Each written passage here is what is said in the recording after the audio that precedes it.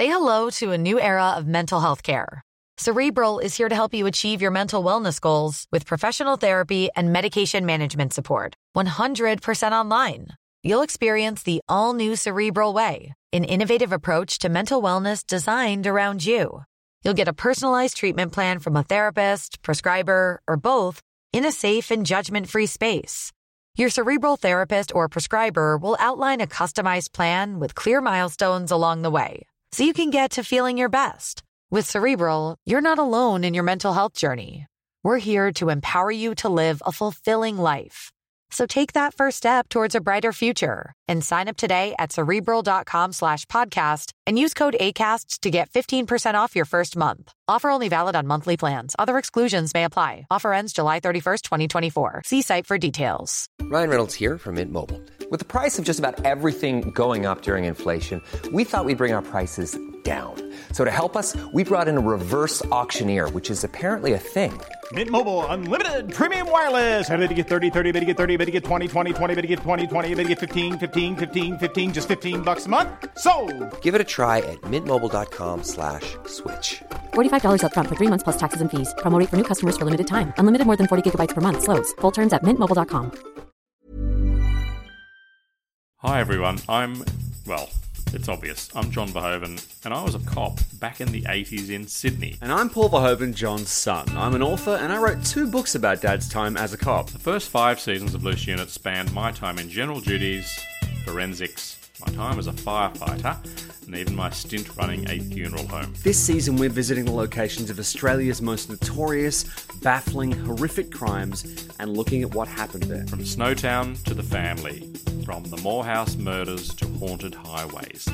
This season of Loose Units is your go-to guide to the worst crimes in Australian true crime history. Welcome to Loose Units, The Shadow Files. Every week on The Shadow Files, we look at a crime which is sort of iconic and we dig into it. And we wanted to do an Australian crime this week. So Dad was talking with a listener and they gave him a bit of a tip-off as to a fairly infamous story, one that I wasn't actually familiar with, Dad. Now, in the past couple of months, I've made some, I would say, disparaging comments about the per capita density of bizarre killers and criminals over in Adelaide.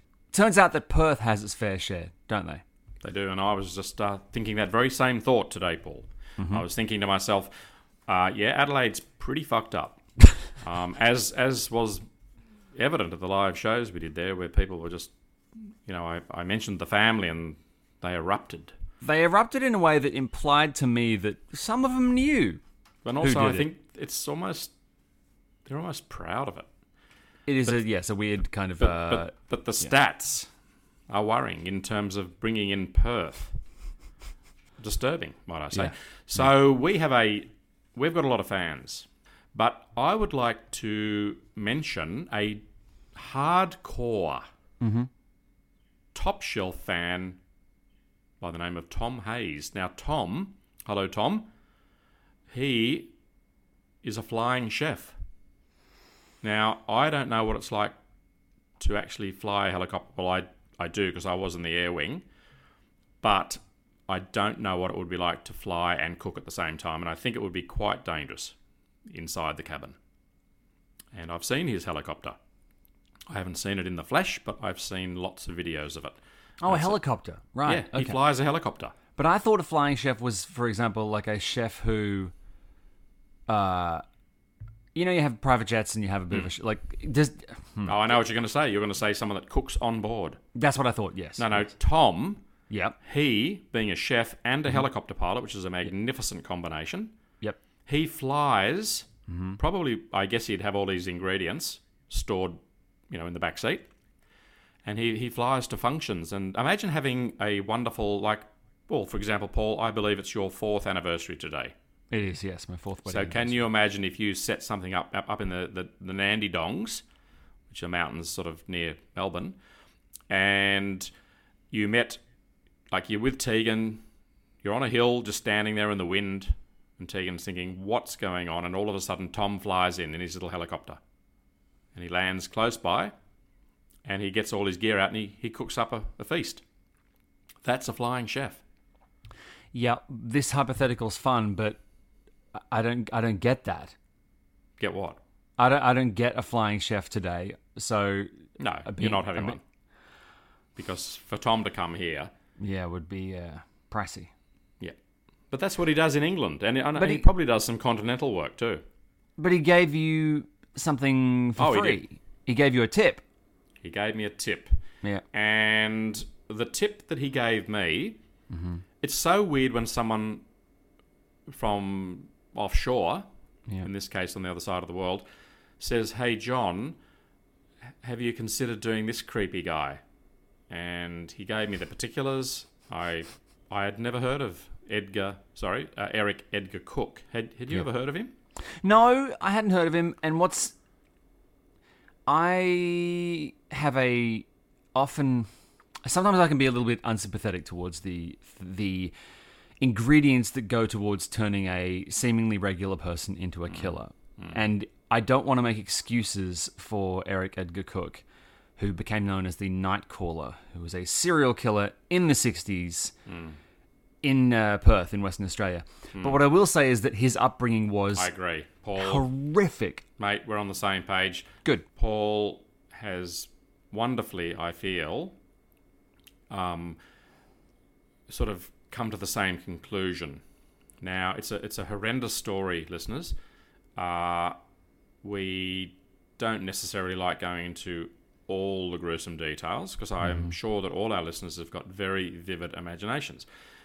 But his upbringing was terrible. But not only was it terrible, but he also had a hair lip and cleft palate, which, for those people that, I don't think there'd be too many people that don't know what that is, but He had a hair lip, yeah. a hair lip. And, there's a very, very famous Hollywood actor.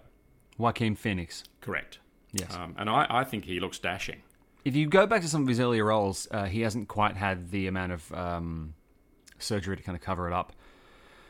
It's really, it's an interesting thing. He basically was being, it did lead to a lot of bullying, but I think the bullying actually happened later. I think the real problem with his upbringing was his father, actually. Yes. He was and a really brutal dad. terrible. And Eric was the firstborn of three. Yes, he was born in February 1931, for the context. Which is it's sort of in between the wars.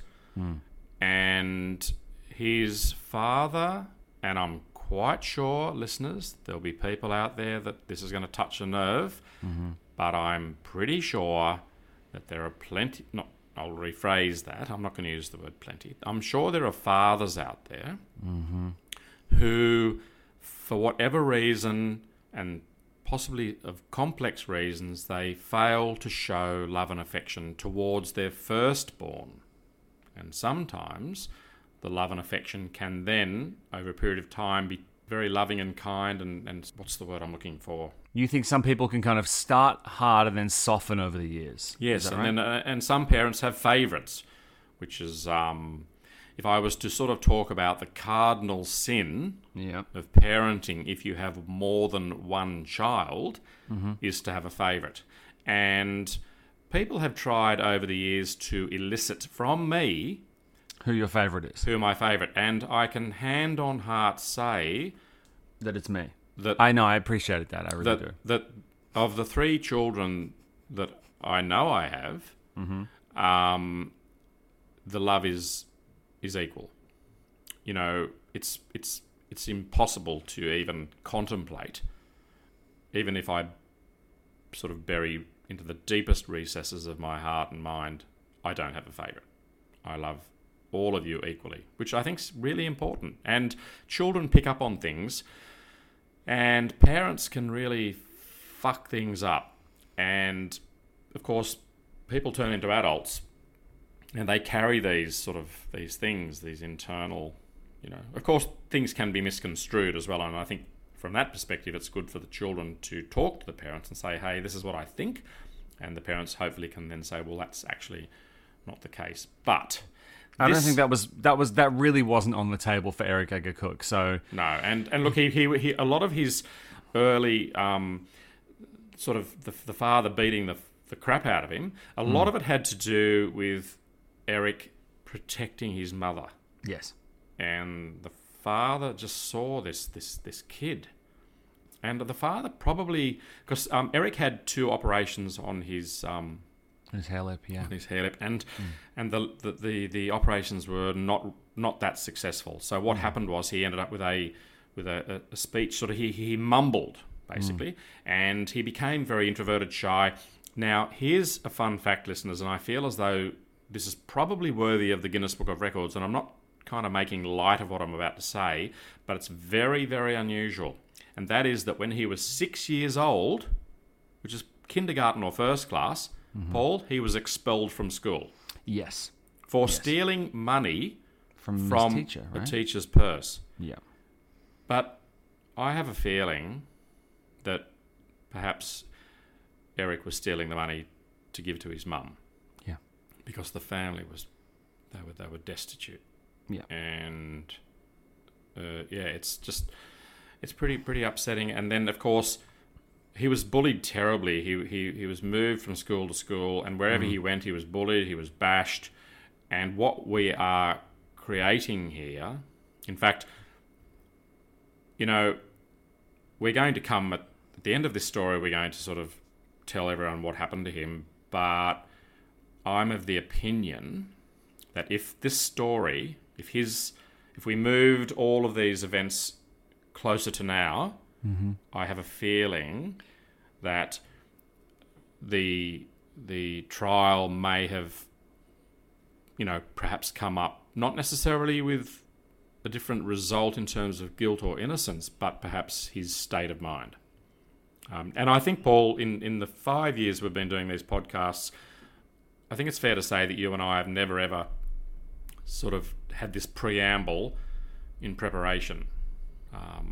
And we're not making excuses at all for the most terrible things he did. And he was such a bizarre character. And the police, even today, would have found it really difficult to tie one person in with so many crimes. Yeah, look, he was called the Nightcaller. That kind of became his moniker. As with every other serial killer, every other spree murderer, whatever, they at some point are given a name, and the name is usually a catchy one. But the reason the Nightcaller is interesting because to avoid getting beaten by his dad when he was a kid, he'd kind of duck out of the house at night, and sort of just roam the streets, just trying to avoid being at home. And if it's an abusive home life, I understand that. And then when he got back home, in order to not get beaten by his dad again, he'd hide under the house. So he sort of spent many of his formative years kind of lurking to avoid danger. But I think for me, the moment that actually twigged was when he was a teenager, right? He auditioned for the local church choir, right? Yeah, he was 17 at the time. And how'd that go for him, Dad? Well, he must have been very angry, listeners, because when he failed, I mean, it's kind of sweet in a way that he even applied to join a choir at that age. Yeah. Let's don't forget, listeners, that he was a highly intelligent person. He had a really almost a photographic memory. Correct. He was almost a savant. We'll come to that later. It's really interesting. So he applies. He does an audition for a choir, and they knocked him back, which I think is a bit mean.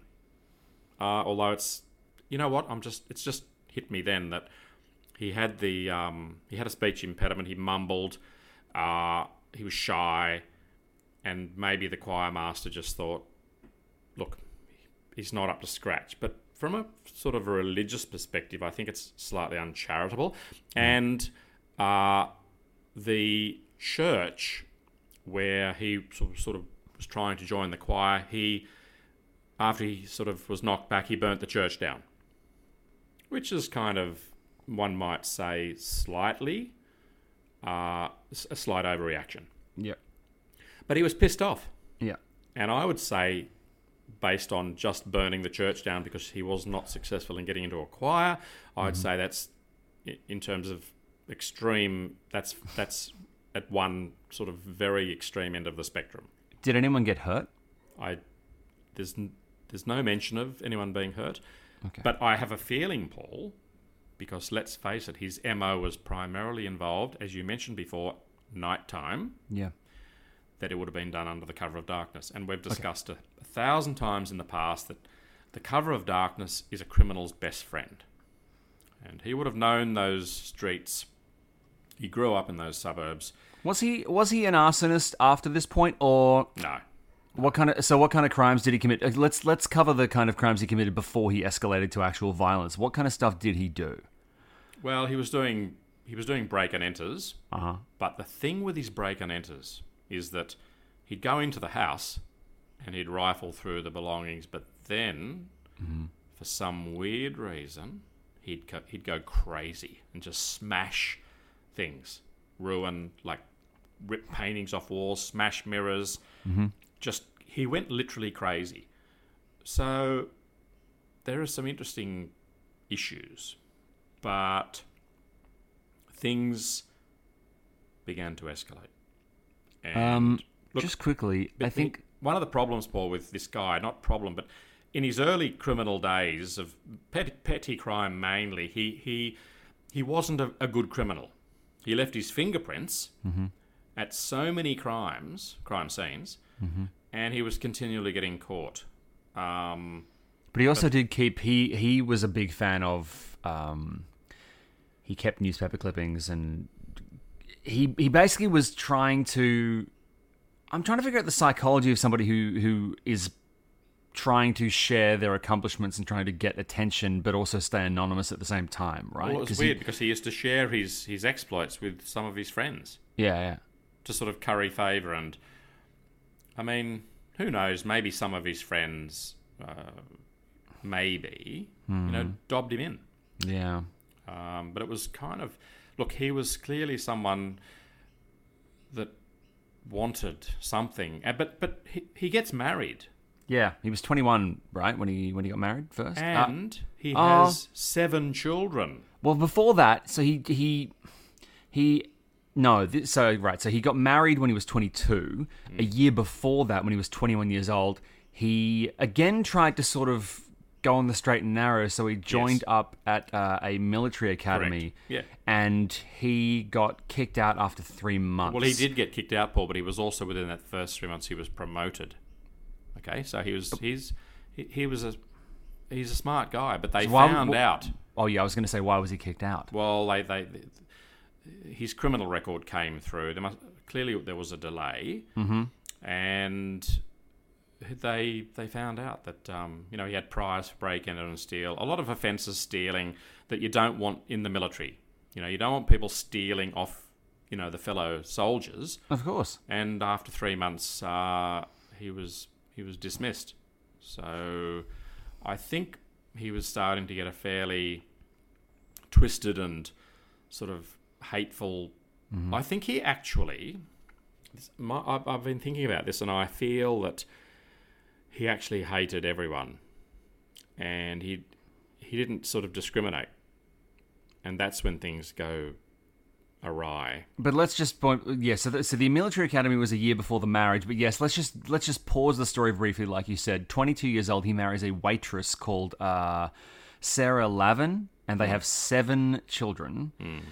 And I'm assuming you keep seeing through his life. You see between the marriage, the military academy, the choir, he seems to be sort of trying in some way to become normal, but he strays quite badly, doesn't he?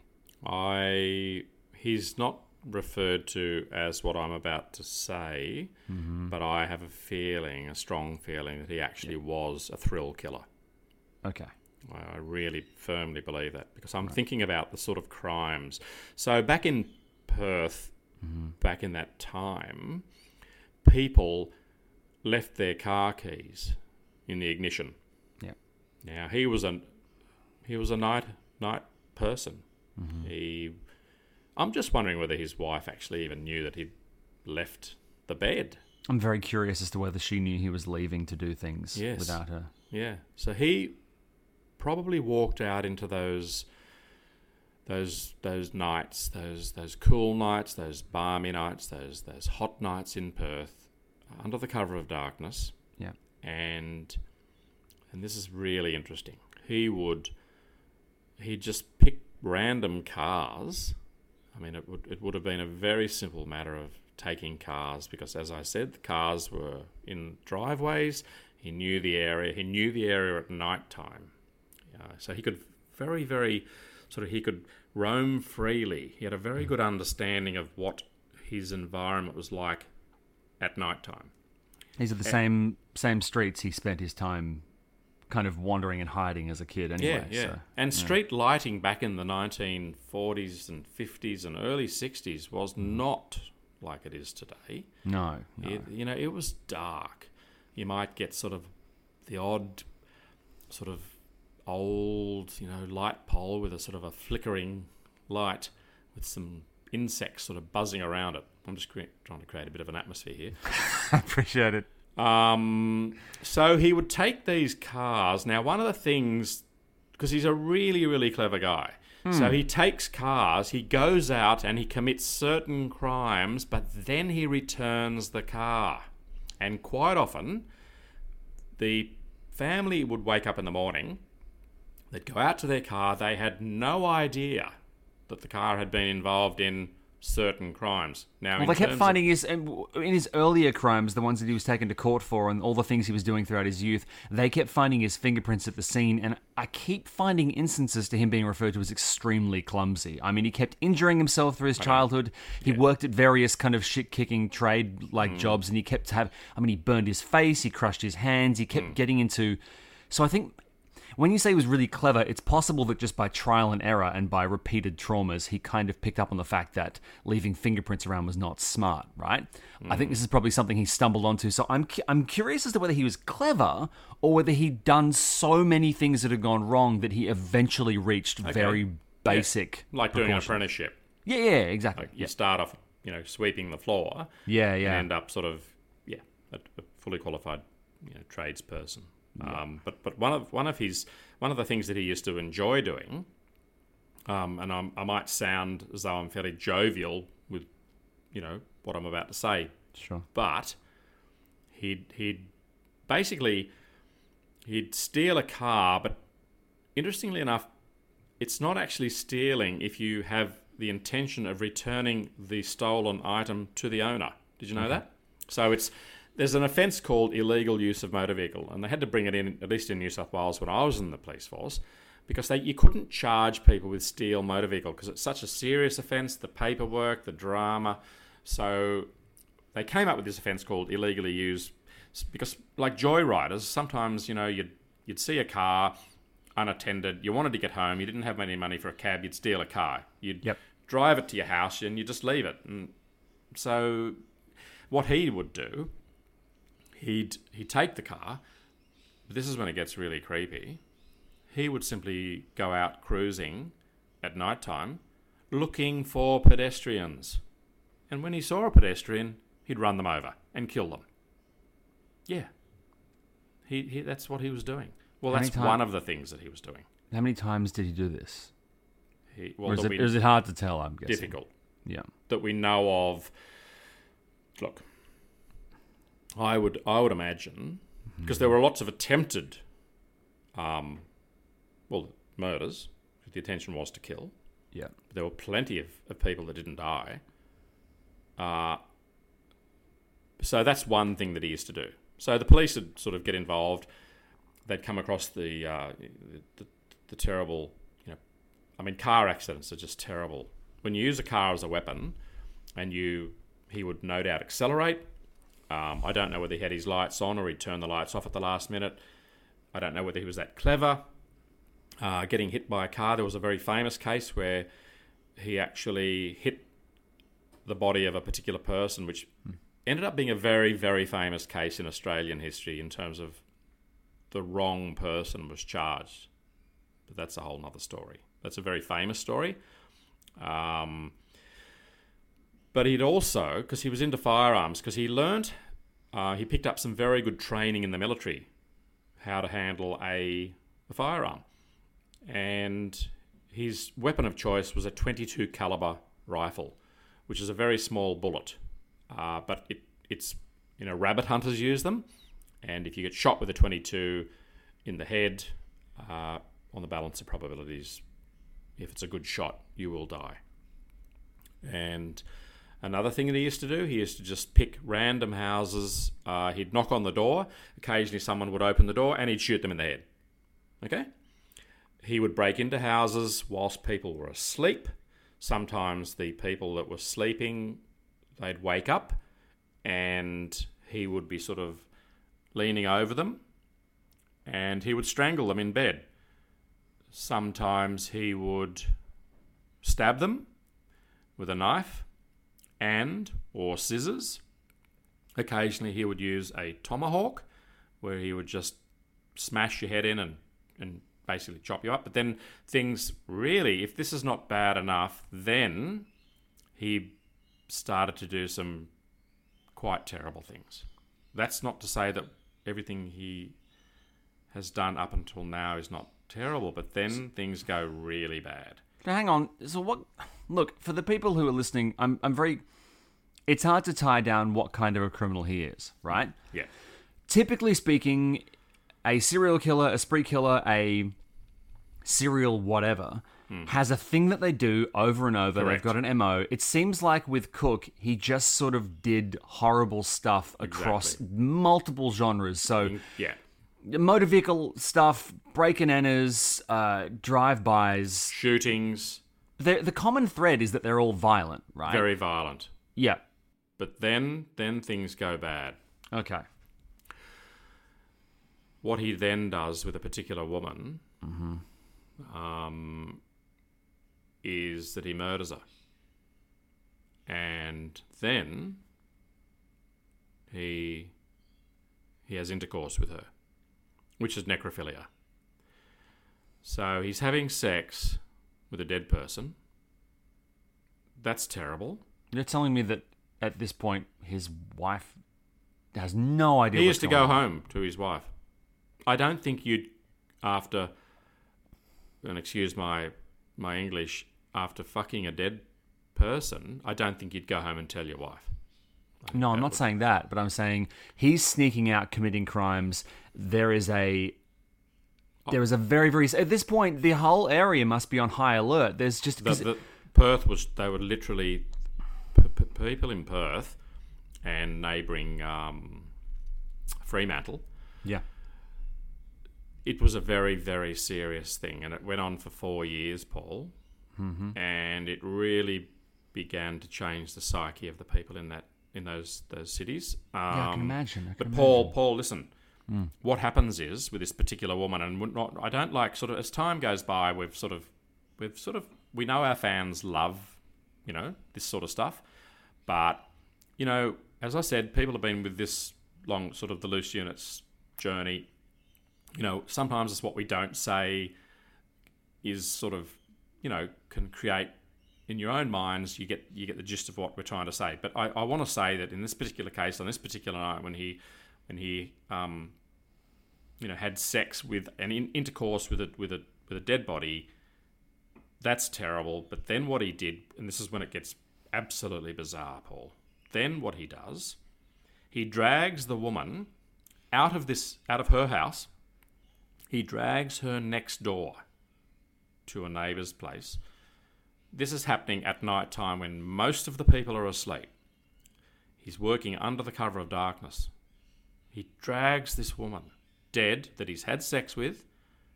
He then places her in the backyard of the neighbour's house.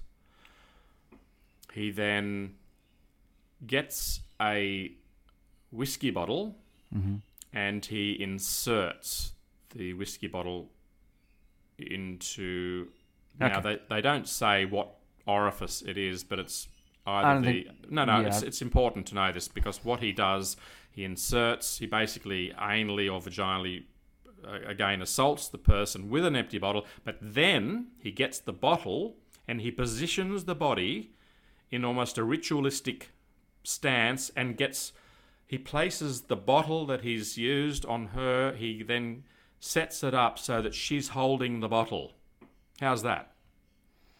Can you imagine being the police, or even not worse, but maybe worse, the fucking neighbour who comes out maybe to hang their washing out and sees this defiled naked woman in a pose orchestrated by the offender. And it's important to talk about this, because when I talk about it, I think about things like maybe he's saying to people that look at her is that she actually used the bottle on herself. It's fucking bizarre. And at this point, the police are freaking out. According to reports, during the investigation, they fingerprinted more than 30,000 men aged... over 12. Over 12. So they really were casting a very wide net. And at this point, like you said, the .22 rifle is the gun that he used in quite a few of these crimes. They found and tested more than 60,000 of those rifles. 22 caliber rifles. And then they found one in August 1963. They found one, and they found that it was the gun that was used to kill one of his victims. Correct. Right? And what they did was possibly... This is crazy. It's possibly... Yeah. In fact, Tom, the pilot, Tom, the chef, when he wrote to us, he said... He made mention of what we're about to say. Would you like to sort of talk us through what they did? Yeah, so basically, they did ballistic tests. They knew that it was the one that was used for one of the murders, actually one of his victims, Shirley MacLeod. At one point, we're going to have to sit there and itemize all the people he killed, because one of his victims actually died years later from complications, so the body count's a bit iffy. But they head back to the location, right? They put a rifle that looks like the rifle that he left and hid in the bush, right? They put it in the bush, and then they tie it to a fishing line, right? And then they wait for days. Paul. And weeks, yes. 17 days they waited.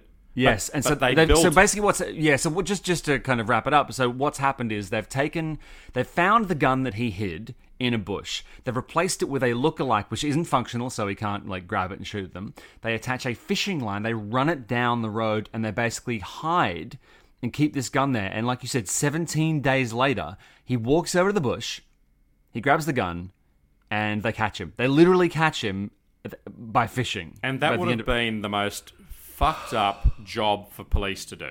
I know. I mean, they actually built what they describe as a hide. It's like a shelter. Mm-hmm. It would have had a minimum of 2 men. Yep. I imagine inside. Yeah. And imagine on the 16th night, you're just going, is this for real? Who drew the short straw? I mean, I felt sorry for the police. And I don't know what time of the year it was. I hope it wasn't winter, because it'd be fucking freezing. Yeah. And they're waiting. It is fishing, because we all know, Paul, that to go fishing, you throw the line out and you're waiting for the line to, it sort of makes a tapping, doesn't it? Mm-hmm. Yeah. And they would have been, I just can't think of a worse job. And then all of a sudden on the 17th night, yep, the line starts tapping, and hey presto, they've caught. I mean, it's Paul, I did not know this story, and I've never heard of this sort of thing happening before, but it's a cracker.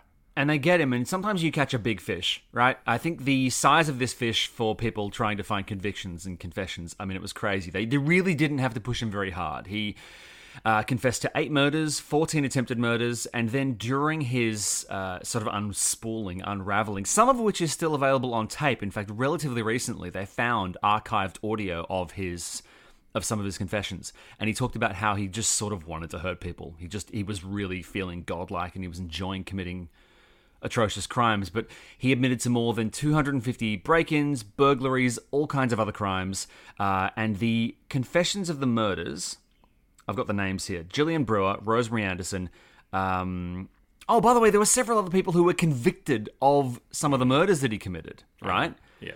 I mean, they really, sometimes when you scratch the surface, you expect somebody to sort of begin to confess, but this guy, he literally confessed to every single thing he did. But Paul, and listeners, here's something that I'm going to just say at the end of this. I rest my case in terms of, I did say that he was unusually bright. Perhaps he was a savant, but of the 250 break-enter and steals that he carried out, and that's a lot, okay? The police record of interview says, and states emphatically, that he could remember in great detail every single break-enter and steal. But get ready for this. He described accurately, because they would have had incredible records when they interviewed every single victim, he could recount every coin that he'd stolen from every house. He could say to them, I stole 7 shillings and 3 sixpences, 2 £1 notes, and he would give them this incredibly accurate and detailed, very concise account, like a ledger, of every single break-enter and steal. So no grey areas at all? None. And he relished the record of interview. Yeah. He absolutely, because finally in his life he felt as though, because I mean he felt he was impressing the police. Yeah. And saying to the police, look, you know, you've caught me, yes, but wasn't I incredible over 4 years? Do you think there was a degree of sort of, maybe it was nice to finally be recognised for something? I don't know. Yeah, I think so. And look, his defence counsel, they brought up his terrible childhood, and as you purported, some may even say that he was accident prone, Right. because he received a lot of quite bad head injuries, aside from the fact that his father used to beat the shit out of him. But there was also some evidence to say that he suffered from schizophrenia. But one of the top medical experts within the mental health field gave evidence to say that he was not, and he was fit to stand trial. And this is sort of slightly poignant, and that is that his defence counsel did have avenues for appeal, because he was going to be hung, and he was actually the last person ever to be hung in Perth. Right. But he said to his defence counsel, I don't want you to appeal. I feel as though I deserve to be hung for all the terrible things I've done. So that's interesting. Now, when he died by hanging, and this is quite chilling, listeners, and I don't quite know how this came about, but he's buried in the Fremantle Cemetery, Right. above the remains of the child killer Martha Rendell, who was hanged in Fremantle Prison in 1909. And she was the last woman to be hanged in Western Australia. He is buried above a child killer. That's the same grave. Isn't that incredibly bizarre?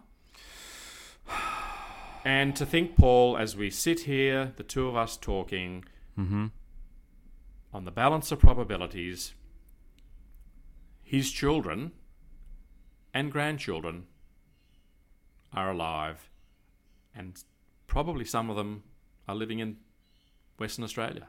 That would be bizarre to be the sort of offspring of somebody like that. That would be very... Yeah, that'd be very difficult. Very, very difficult. I mean, I'm obviously fortunate enough to have a father who is a police officer, ex-police officer, who has done great things and who I, believe in. It'd be very hard to be the offspring of somebody who had committed so many crimes. And what's bizarre is there's so many... Because he did so many things, there would be an unfathomable number of people in that area who have been affected by that, whose parents were affected by that, who, the ripple effect would be huge. And also important to acknowledge, listeners, that the MO of running people over. It's not a new thing. No.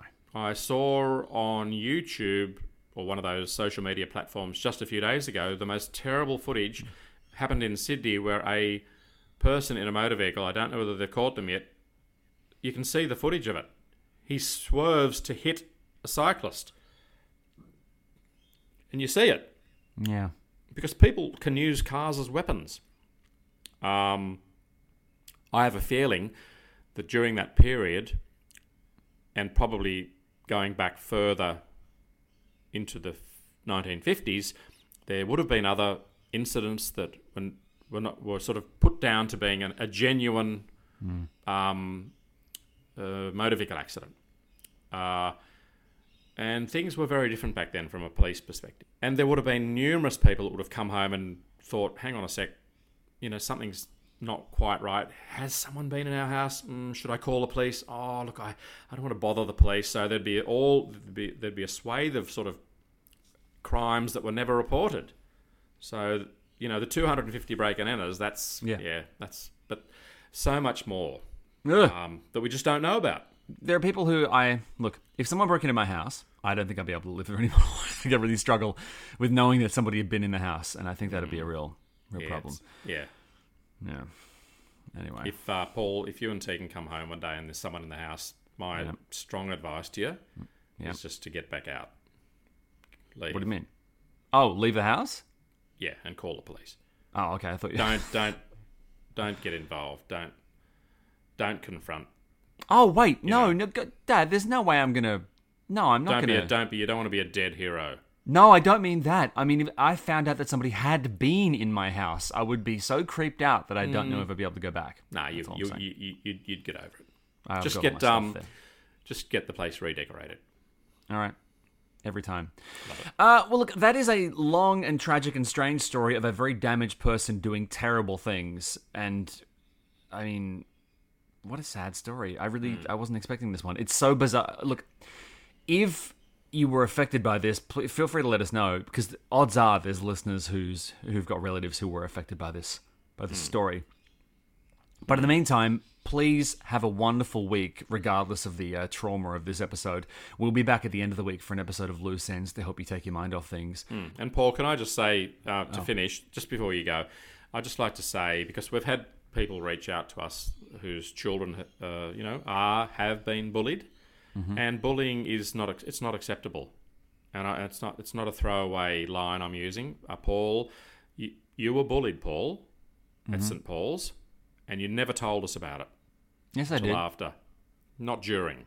Yeah, I told you during. No, but you didn't tell us the reason. Like, this some things happened that were... Look, Mum and I did... We went to the school when you were bullied by some scumbag, but it's a big thing for it to be bullied, but I know that you didn't tell us the whole story behind one of the incidents, and later on we found out. Right. Like, it's bully. If you're bullied, it's so frightening because you have to go to school. You have to keep going to school. And if you tell your mum and dad, and the mum and dad come in and make a big scene like Christine and I did, threaten to call the police, and it was a shit fight. But, and then they try to apportion blame, which was totally just terrible. But it's a huge problem. And then do you pull your kid out of school? Do you move them to another school? And then it happens again, and all of a sudden you're thinking, what can we do? Do we homeschool? We can't homeschool because we work. And it's just... And the people that bully, I'm quite sure that in later life, I'm quite sure some of them have deep regrets. Imagine if you're a bully, you then... Have kids of your own? Have kids, and then they get bullied. And hopefully you can then go, oh, shit. This is fucked. Yeah. So, look, listeners, bullying is not acceptable. And Paul and I, we make no excuses for this guy. But I think, in terms of defense, you need to look at the whole picture. Yes, no, there is a three-dimensional story here, and we're not forgiving or excusing. By talking about his upbringing, we're not trying to excuse what he did. We're trying to put it in context and explain why. And it all definitely contributes Well, that's the sad, strange story of a terrifying man doing horrible things, but it's just another week for Loose Units, the Shadow Files, because that's the kind of stuff we talk about here on the show. We've really enjoyed spending this time with you. If you haven't already, head across to Apple Podcasts, leave us a rating and a review, head across to our discussion page on Facebook, and stick around, everyone, because we've got a new episode coming out later this week. In the meantime, take care of yourselves, and we will see you soon for more Loose Units. Bye-bye. Cheerio.